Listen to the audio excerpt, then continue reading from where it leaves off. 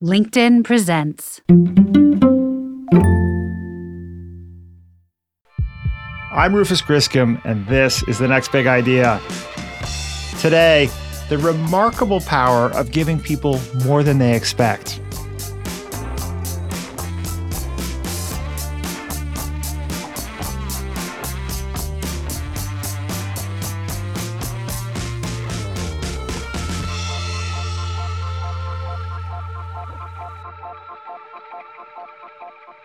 An entrepreneur turns a floundering business into a globally recognized brand.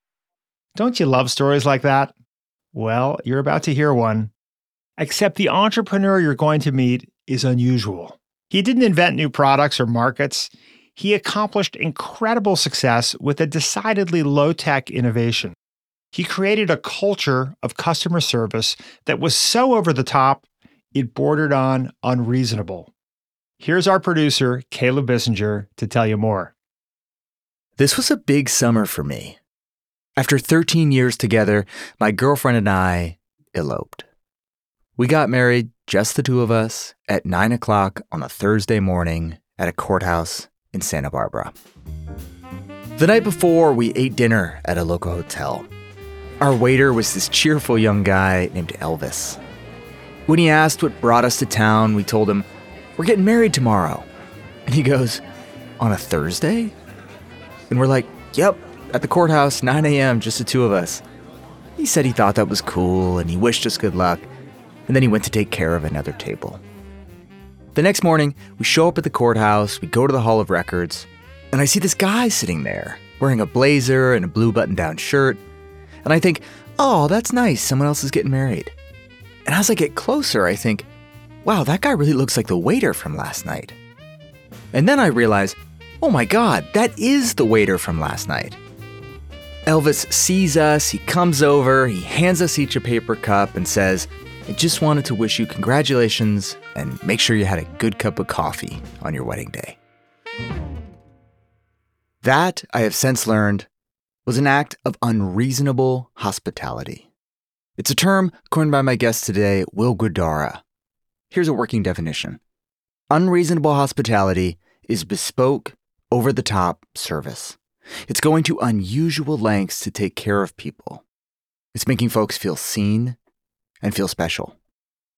This is a skill, a science, an art form that Will perfected during the decade he spent as general manager and eventually co-owner of the restaurant 11 Madison Park.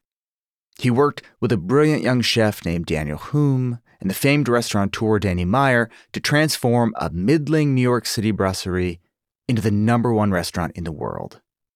Yes, you heard that right, #1 in the world. And yes, the food was exquisite and the service impeccable. But what really set the restaurant apart, to quote the New York Times' food critic, was their skillful, relentless campaign to spread joy. Here's a quick example. Think of it as an amuse-bouche. One night, a family of 4 from Spain comes into dinner, and Will notices that the 2 kids at the table can barely sit still. It's wintertime, it's snowing outside, and the kids, Will realizes, have never seen real snow before. So what does he do? He sends someone out to buy 4 sleds, and when the family is done, he brings them outside where a chauffeur is waiting to drive them to Central Park so they can go sledding. Now you may be thinking, well, that's cute, but it's the kind of thing you can only really do if you run a restaurant that has an $18,000 bottle of wine on the menu. But in his new book, Unreasonable Hospitality, The Remarkable Power of Giving People More Than They Expect, Will says this idea extends way beyond restaurants. More than 3/4 of America's GDP comes from service industries. If embracing unreasonable hospitality helped 11 Madison Park go from being a place known for its seafood towers to becoming the best restaurant in the world, imagine what adopting that mindset could do for people who work in retail, finance, real estate, education, transportation, healthcare, communication. And even if you don't work in one of those industries, it's still worth asking, what would happen if you put delighting your customers and your team at the center of every business decision. So, yes, the interview you're about to hear focuses on what it takes to build a best-in-class restaurant. But it has lessons that go way beyond the four walls of a 4-star eatery. If you lead a team, if you regularly interact with customers, clients, or colleagues, if you enjoy the music of Miles Davis, then I promise there is something in this conversation for you.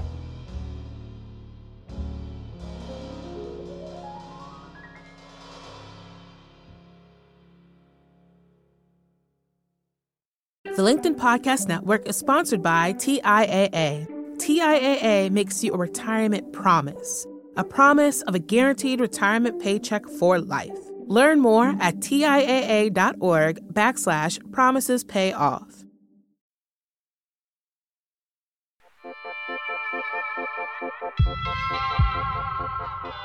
Will Guidara, welcome to The Next Big Idea. Thanks, man. I'm really happy to be here. So your book is called Unreasonable Hospitality, and that is a phrase you scribbled on a napkin in a hotel room late at night in 2010 after drowning your sorrows in a bottle of bourbon. Where were you? Why were you so bummed out? And why did that phrase, unreasonable hospitality, come to you in that moment? It was following my first time at the 50 Best Awards. Now, the 50 Best is the organization that ranks every restaurant in the world against one another. And I had been at my then restaurant, 11 Madison Park, for a few years before we were finally added to that list. And I went to the awards, very, very excited to be on the list finally, and very, very excited to see where we would place. And we came in last place. We were number 50. Still a huge honor, we should say. Well, you know what? It's so funny. That's something that a lot of people jump in to question my perspective around, right? You can focus on the fact that you were last place, or you can focus on the fact that you were one of the top 50 in the world. I actually think that sometimes choosing the perspective where you allow yourself to sit in anger can be a good thing. I think anger is an undervalued emotion in this day and age. I don't believe that anyone should sit in anger or disappointment for too long, but sometimes I do think the feeling of disappointment or anger or failure or whatever you want to call it can be a motivating fact. And if we can sit in it for long enough and then get out of it and allow those emotions to push us, compel us to grow, to learn, to evolve, I think that's a healthy thing. Yeah. So when we came in 50, I went through the stages of grief. First, anger, obviously, and then skipped past that and ultimately landed on acceptance. And at this point, we had left the after party of the 50 Best Awards early, went back to the hotel, grabbed a bottle of whiskey from behind the bar, sat on the steps, started drinking and processing through all of that. But when I got to acceptance, it was for the following reason. See, I mean, listen, it's patently absurd to say that one restaurant is the best restaurant in the world. What that list acknowledges is the restaurant that's having the greatest impact on the world of restaurants at any given time. And at that point in our evolution, we'd been doing it for 4 years. We were excellent, undeniably. Our service was as close to technically perfect as possible. Our food was delicious and thoughtful and creative and beautiful. And our dining room was gorgeous. But those excellences, or the work we had done to become so excellent, while they were the reason we were on the list in the first place, when we really paused to think about it, we hadn't yet actually done anything impactful. I don't know about you, but whenever I'm trying to accomplish something, I look at the people that have accomplished it before me, study what they did, try to learn from it. And so that night, I started looking at the other restaurants that had topped that list before us.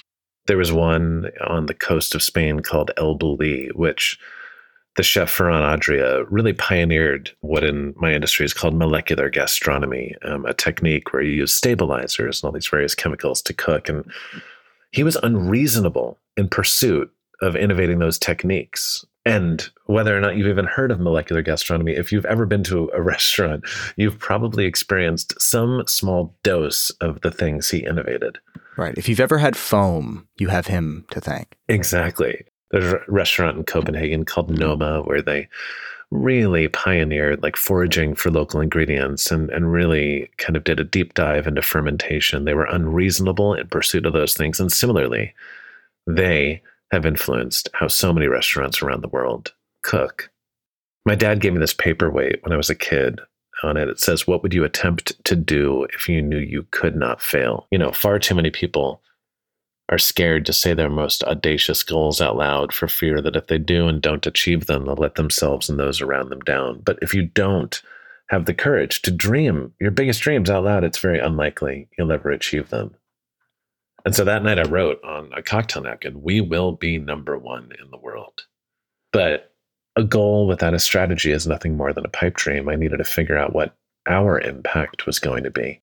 And that night I decided that if those chefs who had topped the list earlier were unreasonable in pursuit of product and relentless in pursuit of how it needed to change, I decided that our impact was going to come by being unreasonable in pursuit of people and relentless in pursuit of the one thing that will never change, which is our collective desire to feel seen, our human wanting to feel welcome. And so underneath, "We will be number one in the world," I wrote those two words, unreasonable hospitality. We're going to talk a lot in this conversation about 11 Madison Park and how you put unreasonable hospitality into practice there, first as general manager, later as co-owner. But before we get to that, I want to talk just a little bit about you. You're this rare person, Will, who found his calling really young. I wonder, what drew you to the restaurant world? And was there a moment, an experience that made you sit up and say, "This is what I want my life to be"? When I was a kid, when I was about 4, my mom was diagnosed with brain cancer. And the ensuing radiation treatment that she got after they removed what they could of the tumor ultimately rendered her into becoming a quadriplegic. And I think that experience was when not I fell in love with restaurants, but I started to understand how unbelievably good caring for other people could feel. But there was, as tends to be the case with anyone, that one moment that I'll always remember as having been impactful and the thing that got me to fully fall in love and commit. And it happened at a very early age. For my 12th birthday, my dad took me to a restaurant called the Four Seasons. Listen, I don't remember much about the meal. In fact, there's this quote by Maya Angelou, which I think is just one of the greatest quotes ever about hospitality, whether it was intended to be about hospitality or not. It's, "People will forget what you say, they'll forget what you do, but they'll never forget how you made them feel." Yeah. The same was true of that dinner. I don't really remember what I ate. I remember a couple little things. I don't remember exactly what they did for me. I do remember that it was the first time I wore a blazer. I insisted my dad got me one of those like navy blue ones with the gold buttons. I remember it was the first time I dropped my napkin and someone picked it up and brought me a new one and gave it to me and called me sir. But really what I remember was how it made me feel that for a few hours, all that was left in the world was me and my dad sitting across the table from one another. When you make the choice to focus on hospitality, you have this beautiful opportunity, perhaps even responsibility, to create your own little magical world in a world that needs more magic. And the first time I felt that so clearly was there in that room. So your first job after college was working in New York City for Danny Meyer and his restaurant group. For listeners who don't recognize that name, Danny Meyer is, arguably the most celebrated restaurateur in America. He is the guy behind Union Square Cafe, Gramercy Tavern. He's maybe best known now as the founder of Shake Shack. To get a job working in his orbit, that's like a computer scientist getting hired by Steve Jobs or a college ball player being drafted by the Yankees, right? Like, why was it such a big deal to get to go to work with him? And what made him so singular? What makes Danny Meyer so special?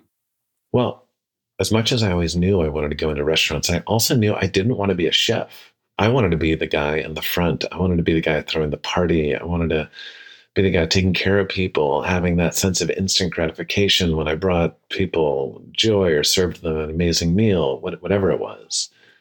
And there was no one for me in what I was trying to do to really look up to. It was just Danny. Danny was the guy. Yeah. Danny had set out to create an experience as excellent as those of the older school French kind of fine dining restaurants, but with a Midwestern sensibility where they prioritized kindness over stuffiness, where it was all about, well, just taking care of people. And he was the one guy. Like, I think we all need our heroes. We need the people that do what we want to do and do it at a high level and do it with integrity that we can look up to. And if you can make a life for yourself where you get to actually work and learn from one of those people, it's kind of a dream come true. And in 2006, when you were, I think, like maybe 27, Danny came to you and said that he wanted you to be the general manager of one of his restaurants, 11 Madison Park. And at the time, it was a, really well-regarded upscale French brasserie. It, I think, had 2 stars from the New York Times. So, it was very solid. But Danny wanted to take it to the next level. He wanted you to help him do that. What do you think he saw in you? Why do you think he trusted you? So Danny had started the process of evolving 11 Madison Park before he came to me. He'd hired an amazingly talented general manager with a ton of experience in fine dining. He brought in the chef who similarly had extraordinary experience in 3 Michelin star restaurants throughout Europe. He brought in a bunch of other people who all shared that extraordinary experience in fine dining. And what he quickly realized was that in bringing in all these people from outside of his company with such experience in hitting the highest heights, because, by the way, as great as Danny's restaurants were at the time, he had never had a 4-star restaurant. And so he was bringing in people with the experience of having run that kind of restaurant to help him achieve it.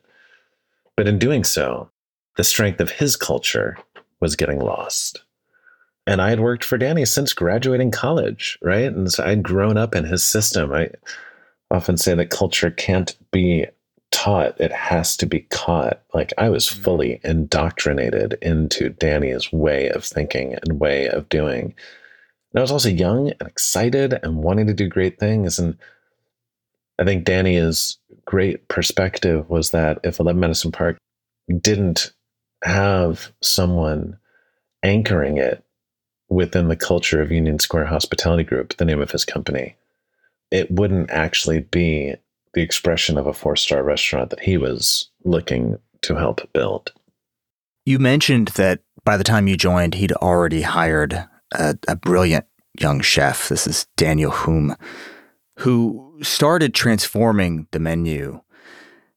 There's that famous maxim that writing about music is like dancing about architecture. And I think the same can be said about talking about food. Nevertheless, I'd love if you could just give us a little verbal taste of the kind of food that Daniel was starting to serve.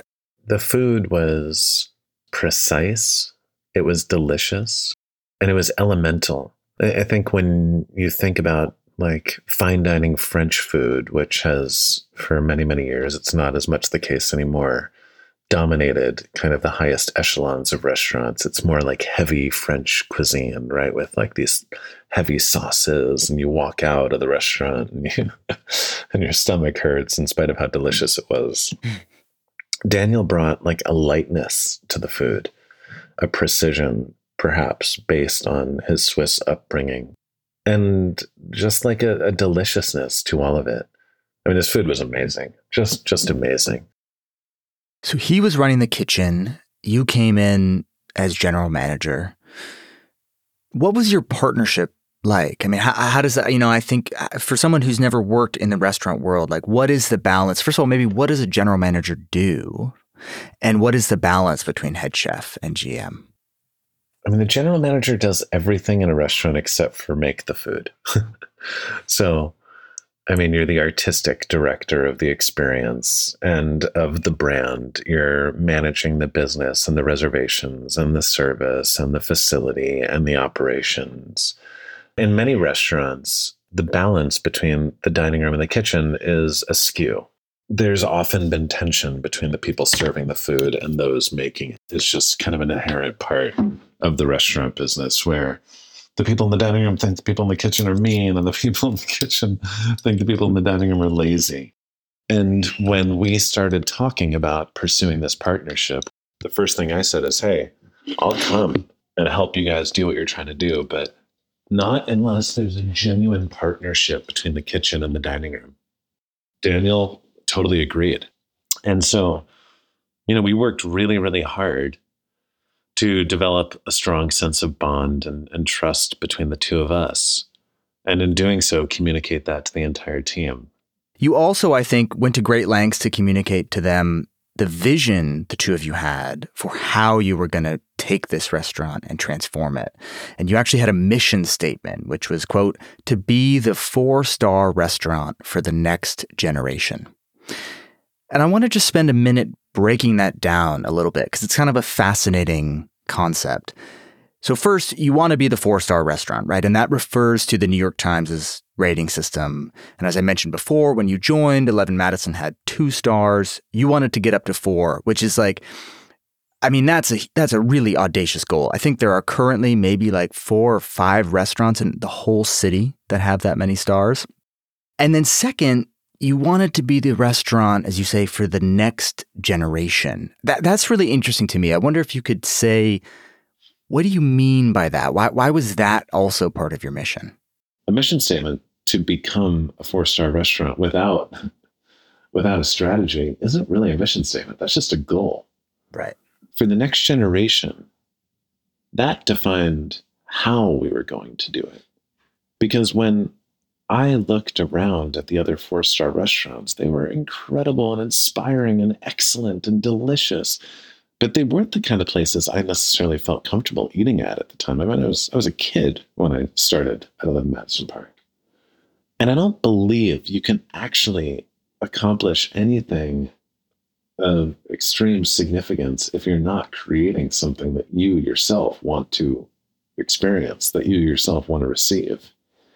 And so we wanted to show that you can have all the excellence without all the pretense, that it would be the kind of restaurant that was not built for our parents, but for us and the many people like us who wanted to experience a meal like that, but wanted to do it in an environment that we also felt comfortable in. You alluded a minute ago to the tension that existed at 11 Madison Park when you started, and that exists in a lot of different restaurants between kitchen and dining room. And I think one of your missions early on, as you said, was to break down that tension, was to create a really cohesive culture that everyone at the restaurant felt like they participated in. And I want to talk through a couple of the leadership strategies that you applied to do that. Let's maybe start with meetings. I think meetings get a really bad rap these days. I was actually reading not that long ago about this company that before you can schedule an internal meeting, you have to add up the number of employees you are inviting, multiply that by the average hourly salary at the company so that you are sure that whatever meeting this is justifies the expense in time to the company. But you come out on totally the other side of this. You're a fan of meetings, right? Why is that? In the early days of 11 Madison Park, I was facing 2 internal tensions, that between the kitchen and the dining room, and that between 2 different groups that bridged both the kitchen and the dining room. Those that had been at the restaurant for a long time and did not want to change, and those that were brought in to affect that change. Right. You had kind of the purists and the disruptors. Exactly. And both of those divides needed to be navigated and managed concurrently in order to achieve what we were trying to. There's a 30-minute meeting at most restaurants right before you open the doors to serving the public. We call it pre-meal. And I believe it's the most important 30 minutes of the day. Because when done well, That meeting is when the people you work with cease being a collection of individuals and come together as a trusting team, unlocking a collective creativity and capacity. And without unlocking that, without bringing the team fully together and on the same page, I believe it's impossible to do anything of significance. I believe that meeting is about, talking about the how and the why more than it is the what. I believe it's an opportunity for a leader to share moments of inspiration and invite people to do the same. I believe if every customer service organization did their own version of a daily pre-meal, customer service as we know it would change forever. The other day I was at this conference and in conversation with someone, and they said, "How did you sell your team on your vision?" And I said, "Well, I didn't." And I think that's a mistake that a lot of leaders make, is they try to sell their team on their vision. I articulated my vision, and then I invited them to be a part of it. Let's talk about another leadership moment. This one is kind of fun, actually. Just before you arrived at 11 Madison Park, a critic for the New York Observer gave the restaurant 3.5 out of 4 stars in a review, so it's great. But it was not all praise. She wrote, "The place needs a bit of Miles Davis." Now, I have no idea what that means. I gather you also had no idea what that meant. Yeah. I wanted my own team to have our language, our core values, our non-negotiables, and we were struggling to find the path towards articulating them. And that line kind of came back to me. And so with the team, we started researching everything we could about Miles. Not the music he created, but the approach he took to making the music. And my gosh, the list we came up with, we came up with a list of 11 words for all the obvious reasons. And we just resonated so powerfully with them that kind of became like the list of our non-negotiables going forward. And on the list were words like endless reinvention and collaborative and forward moving and cool.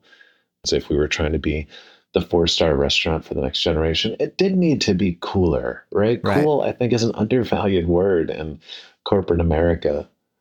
Endless reinvention, I think, was another one we really gripped onto. I mean, over the years to follow, we would change so many times, so dramatically, not for the sake of change, but, well, because, I was 26 when I got there.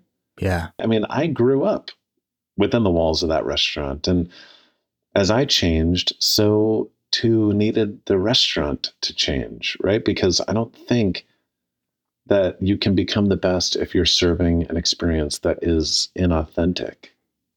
The business needs to grow up as you do. It needs to change as you do. But the first one we gripped onto was collaborative. We had this moment of realization where up until that point, Daniel and I in the back in our little office were making all the big decisions. And yet, I think at the time we had 130, 140 people on the team. Seeing that on the list was the beginning of us recognizing that the collective brain power of the entire group, the collective creativity of the entire group would always be so much greater than that of the two of us. I think of knowledge and creativity and inspiration as a bank account. If you have a bunch of people making withdrawals and only a couple people making deposits, you're going to run out really quickly. Conversely, if you get everyone on the team making deposits constantly, your accounts will overflow. Well, if that's the case, the creativity account at 11 Madison Park was definitely overflowing after Will's first year as general manager. In January 2007, Frank Bruni, who was then the food critic at the New York Times, wrote a review of the restaurant. "When did you last look at 11 Madison Park?" he asked. "If the answer is more than a year ago, look again." He gave them 3 stars, which meant they were one step closer to fulfilling their goal of becoming a 4-star restaurant. It was a good time to be Will Guidara. But then, not in generations has Wall Street absorbed the number of body blows it took today. The American financial system is rocked to its foundation as top Wall Street institutions topple under a mountain of debt. suddenly, 11 Madison Park went from being a restaurant on the rise to a restaurant fighting for survival. A recession like that hits and your business is all but eradicated. We had invested so much of ourselves in pursuit of the ultimate goal that we were trying to balance how to keep the restaurant alive without having to undo all the progress we'd made. When we come back, Will and his team tried to pull 11 Madison Park out of a death spiral.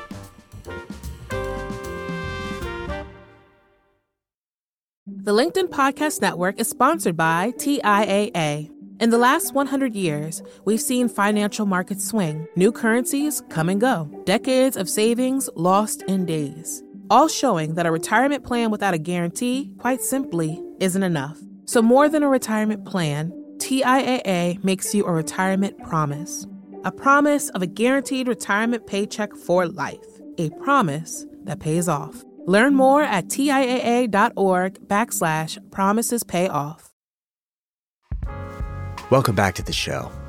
When I was a kid, there was this book that I loved called Fortunately. Here's how it begins.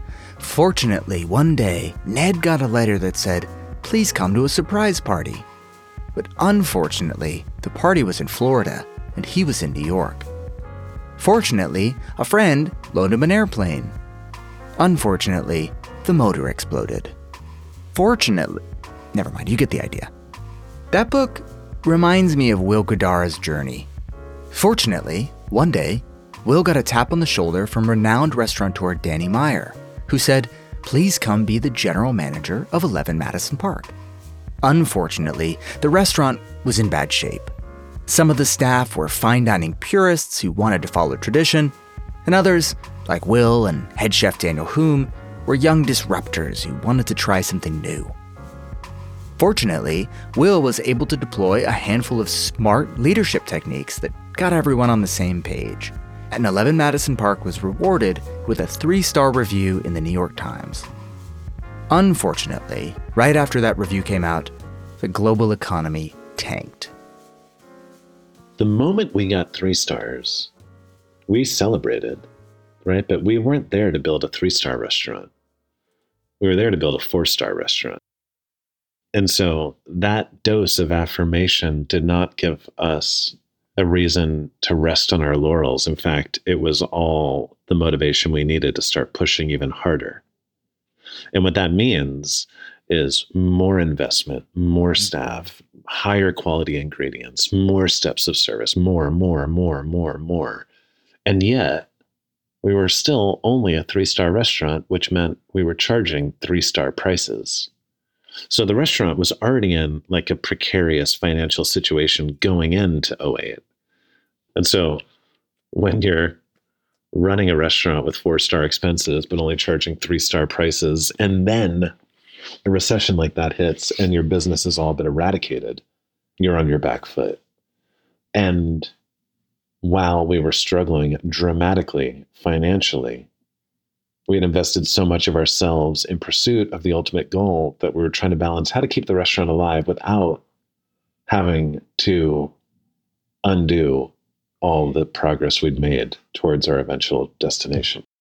How were you sleeping at night? I mean, this must have been, you must have been afraid that the restaurant was going to go under, right? And that everything you'd worked so hard for was just going to disappear. And we should say too, you're like 27, you know, you're. Well, I'll say like, it's probably one of the reasons why so many game-changing companies were started by young people, because I mean, my gosh, if I were in a situation like that again right now, it probably would make it much harder for me to sleep now than it ever made for me then. I think the older you get, the more success you've had, the more you have to lose. At that age, you're just so confident, so driven, and so naive to the consequences of the world that, yes, okay, it was hard and stressful, but not to the point of it being paralyzing. Okay, so you're trying to figure out how to keep the restaurant afloat, which is a challenge. And then one day at lunch, Frank Bruni comes back. This is the New York Times food critic. He's just reviewed the restaurant like a year ago. He's back again. He's going to review it again. Yes. Obviously, you must have been excited because, like you said, you had been investing all this time and energy to try to get from 3 to 4 stars. And this is the guy who can help, who's going to decide your fate, right? At the same time, you must be looking around and thinking, oh shit, he's never going to give 4 stars to a restaurant that's half empty. Yeah, I mean, those moments are wild, right? Because they are at the same time overwhelmingly exciting and profoundly, paralyzingly scary. Because that's your shot, right? If he comes in and eats and you don't see him again, well, it means that he probably just wasn't impressed enough with the experience to give you another look.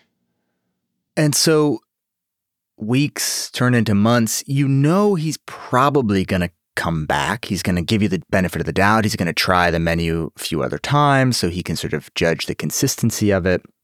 You say that anxiety, that when is Bruni coming back and how is he going to like his meal, is actually what pushed 11 Madison to really rise to the challenge of being a 4-star restaurant. I'd love for you to just expand on that. The reason that I believe that's when we actually became a 4-star restaurant was because what I found after that first visit was our team was depleted and rudderless because we were there every single day and consistently disheartened by the fact that he wasn't showing up. And what I decided to do is to gamify it. A 3-star restaurant can't become a 4-star restaurant the moment a critic walks in. They're reviewing you based on who you are, right? Like most restaurants know who the critic is, and when they walk in, you try to put them at your best table with your best server and serve them the best plate of food. But it doesn't really matter, right? If you're not a great restaurant, you're not going to trick them into thinking you're great. Mm-hmm. And so every single day, we would determine a table that was going to be the critic table. And so every night for close to a year, we pretended as if we were serving the New York Times food critic, even if we weren't. And it just gave us the ability to stay in that frame of mind. By the time Bruni started coming back in, we were no longer scared. Sure. We'd been putting in the work. Now we were just excited. So finally, after months, on August 11th, 2009, the review is published in the New York Times. Do you remember where you were, what you were doing when you first heard it, when you first saw it? I was on table 64. A single diner was eating there. He was a regular of ours. He had ordered the ricotta gnocchi, which we finished tableside with a drizzle of olive oil. He was on his phone. As I was drizzling the gnocchi, he jumped out of his chair and said 4 stars. Honestly, with everything we went on to accomplish, that was perhaps the biggest moment, right? Because it wasn't just the gratification of having achieved what at the time felt like an impossibly big goal. Yeah. But in that moment, it was clear, okay, we're not going to go out of business. Right. And it was the case because we went from being half full on a daily basis, closing off parts of our dining room, having to cut paper towels in half, doing whatever we could to not lose an overwhelming amount of money on a monthly basis, to being full, really, from that day forward. I want to read just a couple of lines from that 4-star review.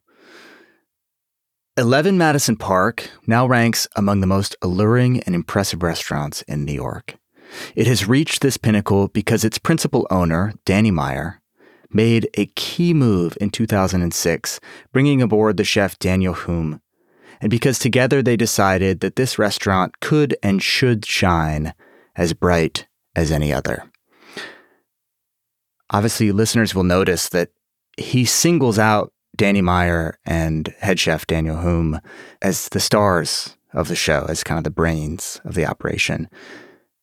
Did that hurt at all? Oh, at that point, no, not at all. When you choose to go work for Danny, as long as you work for him, right, your success becomes his. It'd be different if that was the talk track within the company. Internally, Danny was the first to give me all the credit in the world. What was in the paper at that point was much less important to me, outside of the number of stars. So 1 year after that 4-star review, 11 Madison Park is named 50th best restaurant in the world. This is the moment we were talking about earlier. And this is that moment where you decide that the thing that is going to bring you from number 50 to number 1, the thing that is going to set this restaurant apart, in addition to the incredible food and the beautiful space, is unreasonable hospitality.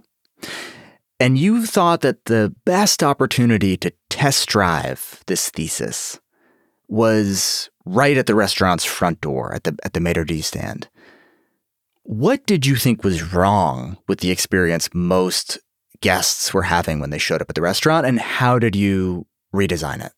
Well, first, I think something that's relevant to say is, okay, I came up wanting to be the hospitality guy, right? I wanted to be the guy throwing the party, all this stuff. But I think what can happen when you're focused on becoming the best is you can go back to the playbook that's always worked for other people. Mm-hmm. And becoming a 4-star restaurant is not about hospitality, or it historically wasn't about hospitality. It was about excellence. I lost a bit of that over time and started being so vehemently focused on excellence that I forgot about the power of hospitality. And so that moment when I wrote those words was a return to self as well as a new call to arms. The first thing we did, you said the front door, and I'll go deep into that in a moment, but it was kind of looking at the entire experience as a whole. And so, yeah, we started to really break down every single part of the journey, interrogating the experience and isolating every single customer touch point so that we could then, with intention and creativity, make every single one of them a little more awesome. And raindrops make oceans, right? If you make as many of the steps as possible a little bit better, in culmination, it's transformational. The front door at our restaurant worked the same as, well, every other front door at every restaurant, right? You walk in, there's a person standing behind a podium with the glare of an iPad shining in their face. You walk in, they say, "Do you have a reservation?" You give them your name.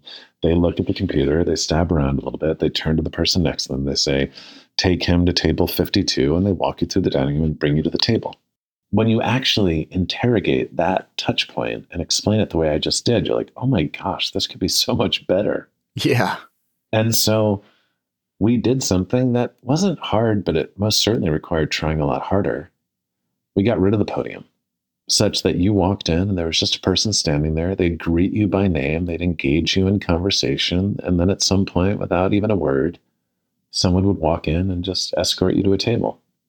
The way we actually did that was we still had a podium. It was just around the corner. You couldn't see it. Instead of one maitre d', we had two. They would communicate via sign language. We'd Google people so that we had the picture of them when they walked in the door. We could greet them by name, and there was sign language happening such that the other maitre d' was communicating with the host. And it was this whole technical affair.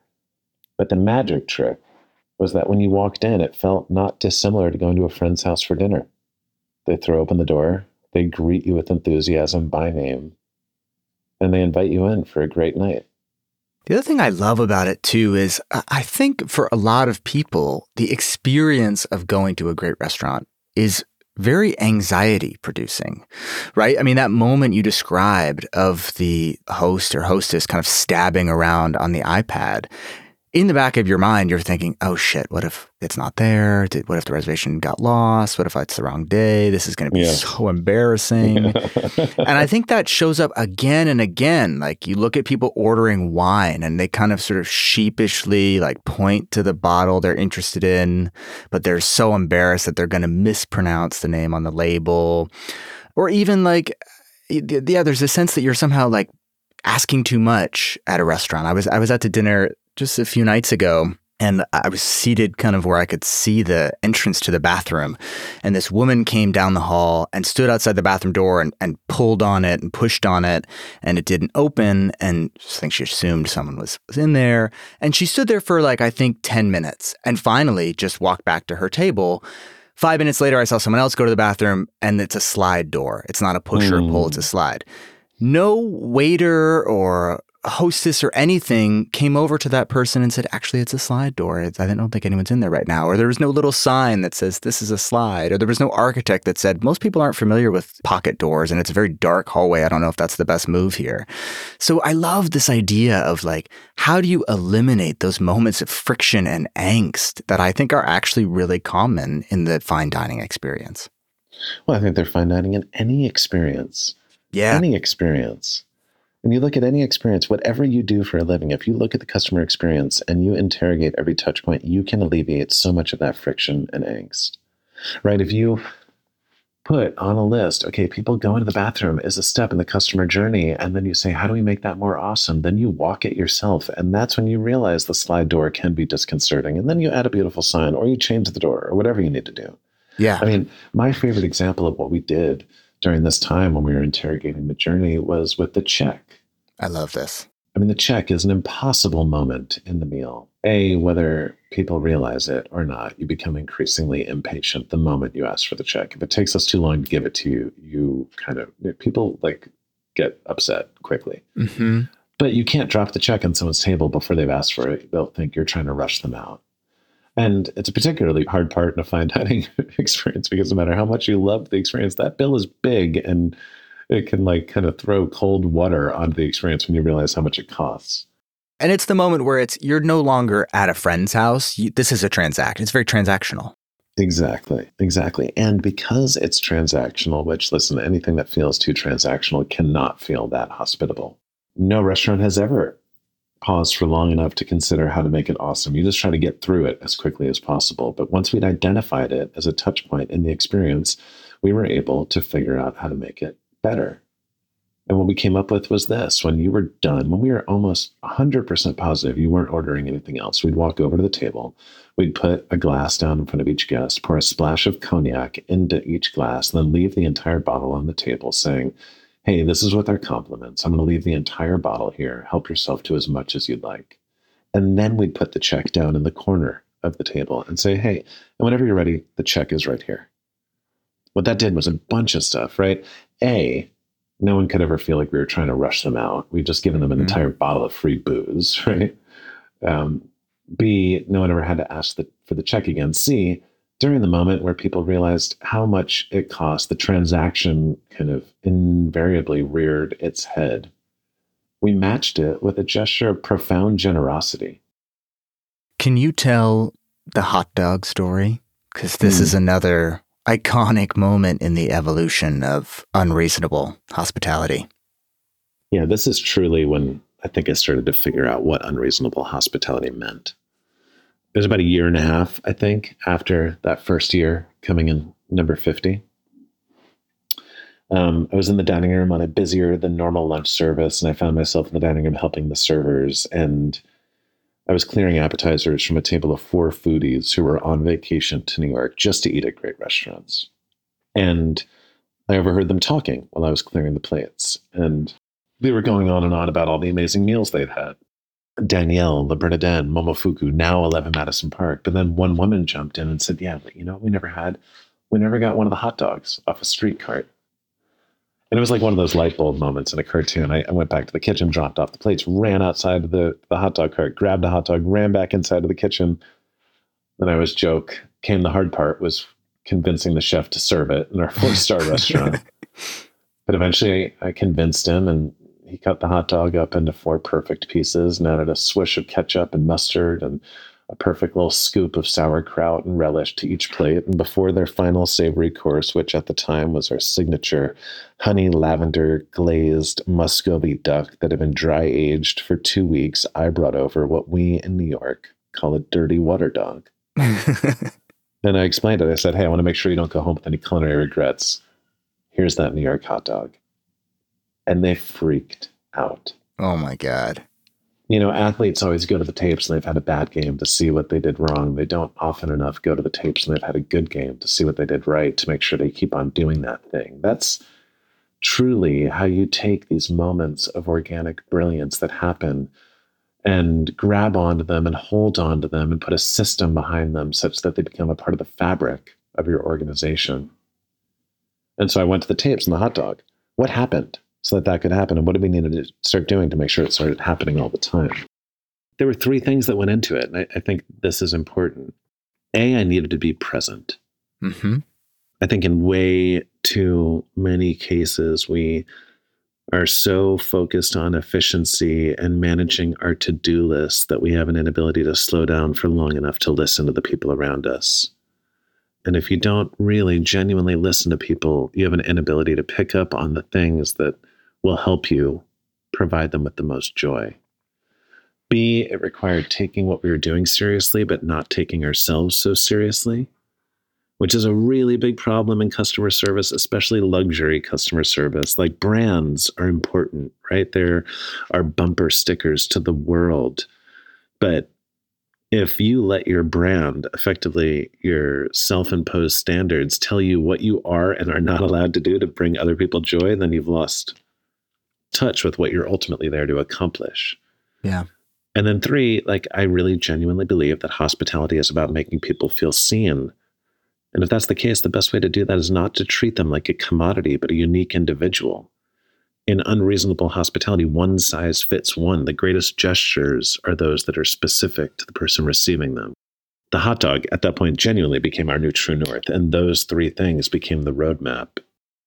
You started calling these moments legends because they were, to the guests, oh my God, that was legendary. And the thing I love about it is some of your legends were super complicated and I think both expensive and logistically difficult to pull off. You know, so for instance, you had guests coming in who I think you found out had never been sledding. And so when they finished their meal, this was the wintertime, they stepped outside and there was a black car and it whisked them away to Central Park and you had sleds or toboggans and they got to do a little sledding and they finished and you had hot chocolate ready for them. You discovered another couple had come to the restaurant because they'd ended up having to cancel a tropical vacation and this was their sort of consolation prize, was eating at 11 Madison. And so you brought in sand and made them tropical cocktails. I mean, this is elaborate stuff. But the thing I think is great about the hot dog example and a lot of the other legend examples is that it's really simple and it's really inexpensive to execute. And I think one potential criticism of unreasonable hospitality, you know, you can imagine someone who runs like a small restaurant far from any major city saying, I can't have people whisked away in black cars and I'm barely getting by.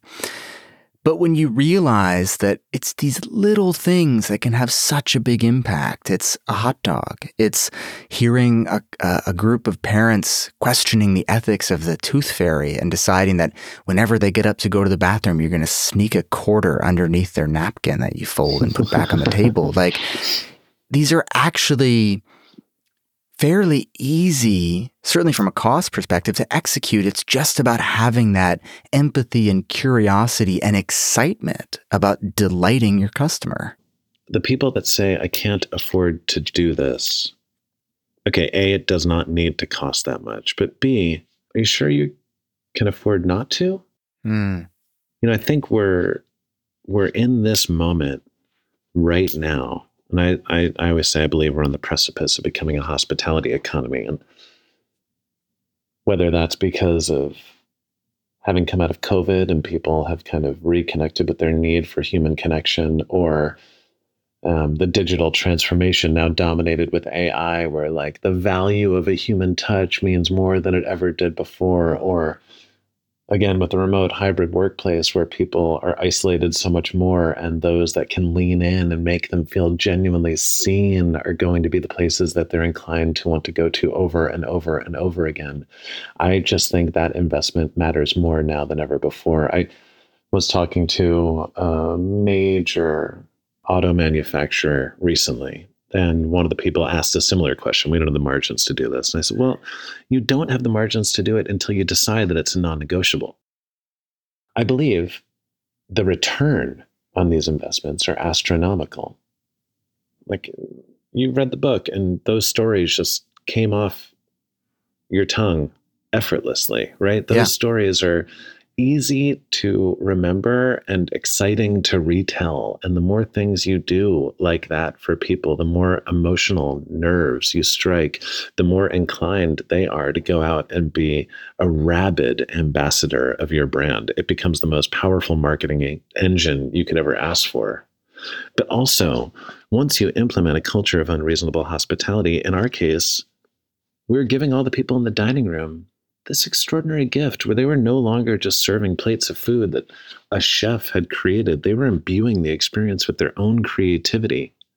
Everyone's struggling with retention and recruiting, and everyone's doing the same stuff, both of which are important. People are paying people a bit more, trying to give them more quality of life. And I believe that's kind of the equivalent of treating the symptoms as opposed to the underlying condition, giving the people on your team a sense of importance in their work. In that case, giving them the gift of being able to give other people gifts, giving them ownership, empowerment, agency. I think that ends up saving you an extraordinary amount of money down the line. When we come back, Will's commitment to unreasonable hospitality brings about a surprise business opportunity. But before he can take it, he'll have to decide if he's ready to leave behind his mentor, Danny Meyer. And then, Will returns to the 50 Best Restaurant Awards. Will the changes they've made at 11 Madison Park be enough to boost its ranking?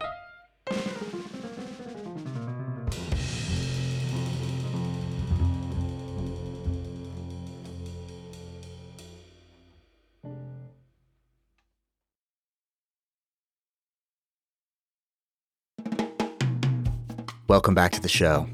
In 2010, shortly after 11 Madison Park received that 4-star review in the New York Times, Will Guidara and his chef/partner Daniel Hume were approached by a developer who wanted them to own and operate the restaurant in a new hotel, the Nomad.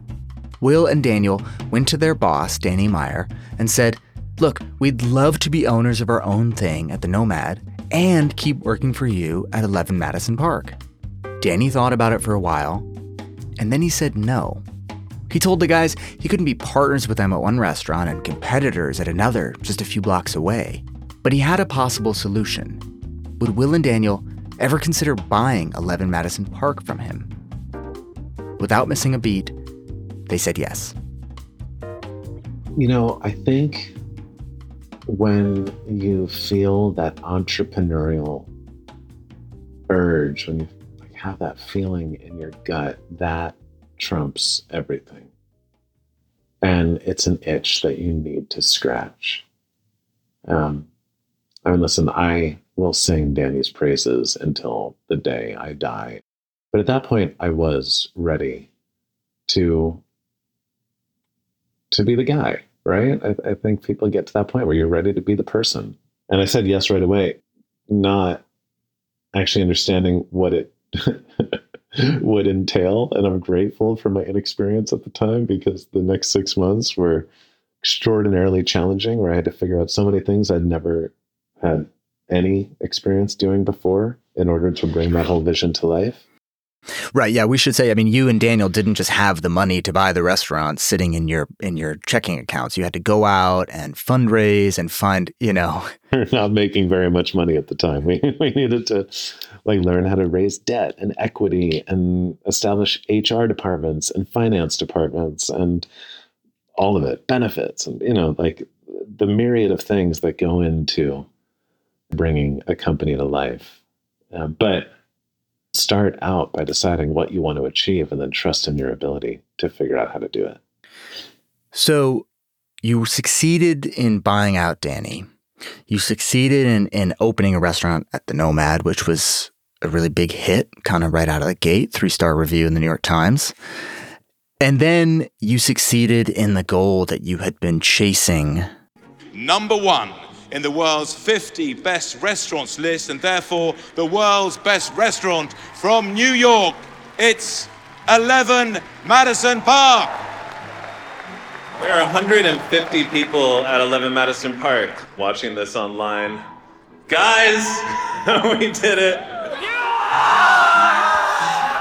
That's 2017.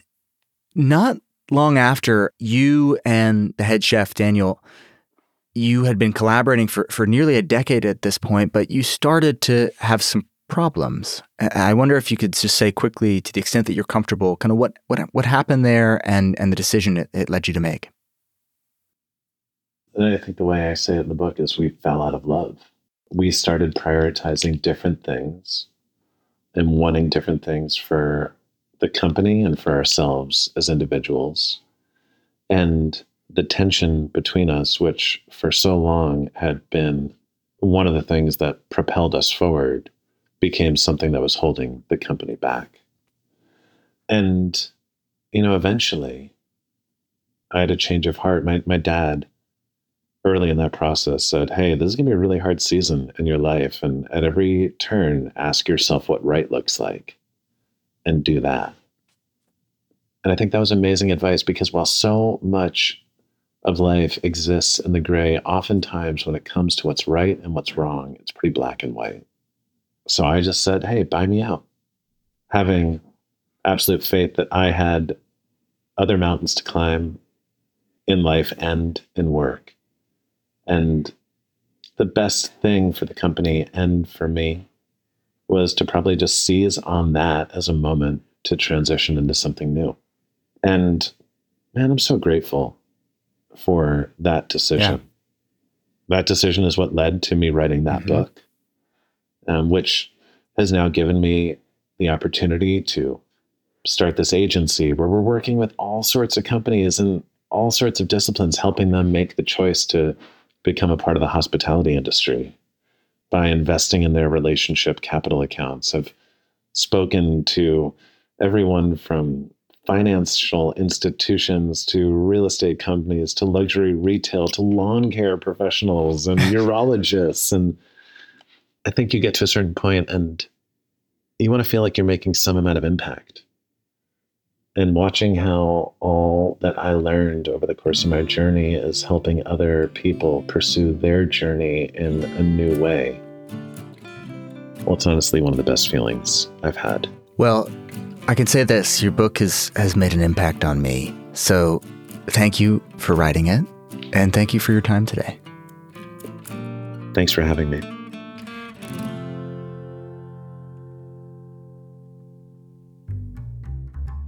Will Guidara is the founder of the hospitality agency Thank You, and author of Unreasonable Hospitality, the remarkable power of giving people more than they expect. One last note before I go. If you've watched the new season of The Bear on Hulu, that hot dog story Will told will probably sound familiar. I know you guys have probably waited a very long time to be here. Thank you. But I couldn't live with myself if I let this beautiful family leave Chicago without sampling one of my personal favorite dishes, Pequod's deep dish. No. Oh, you did not hear me say that.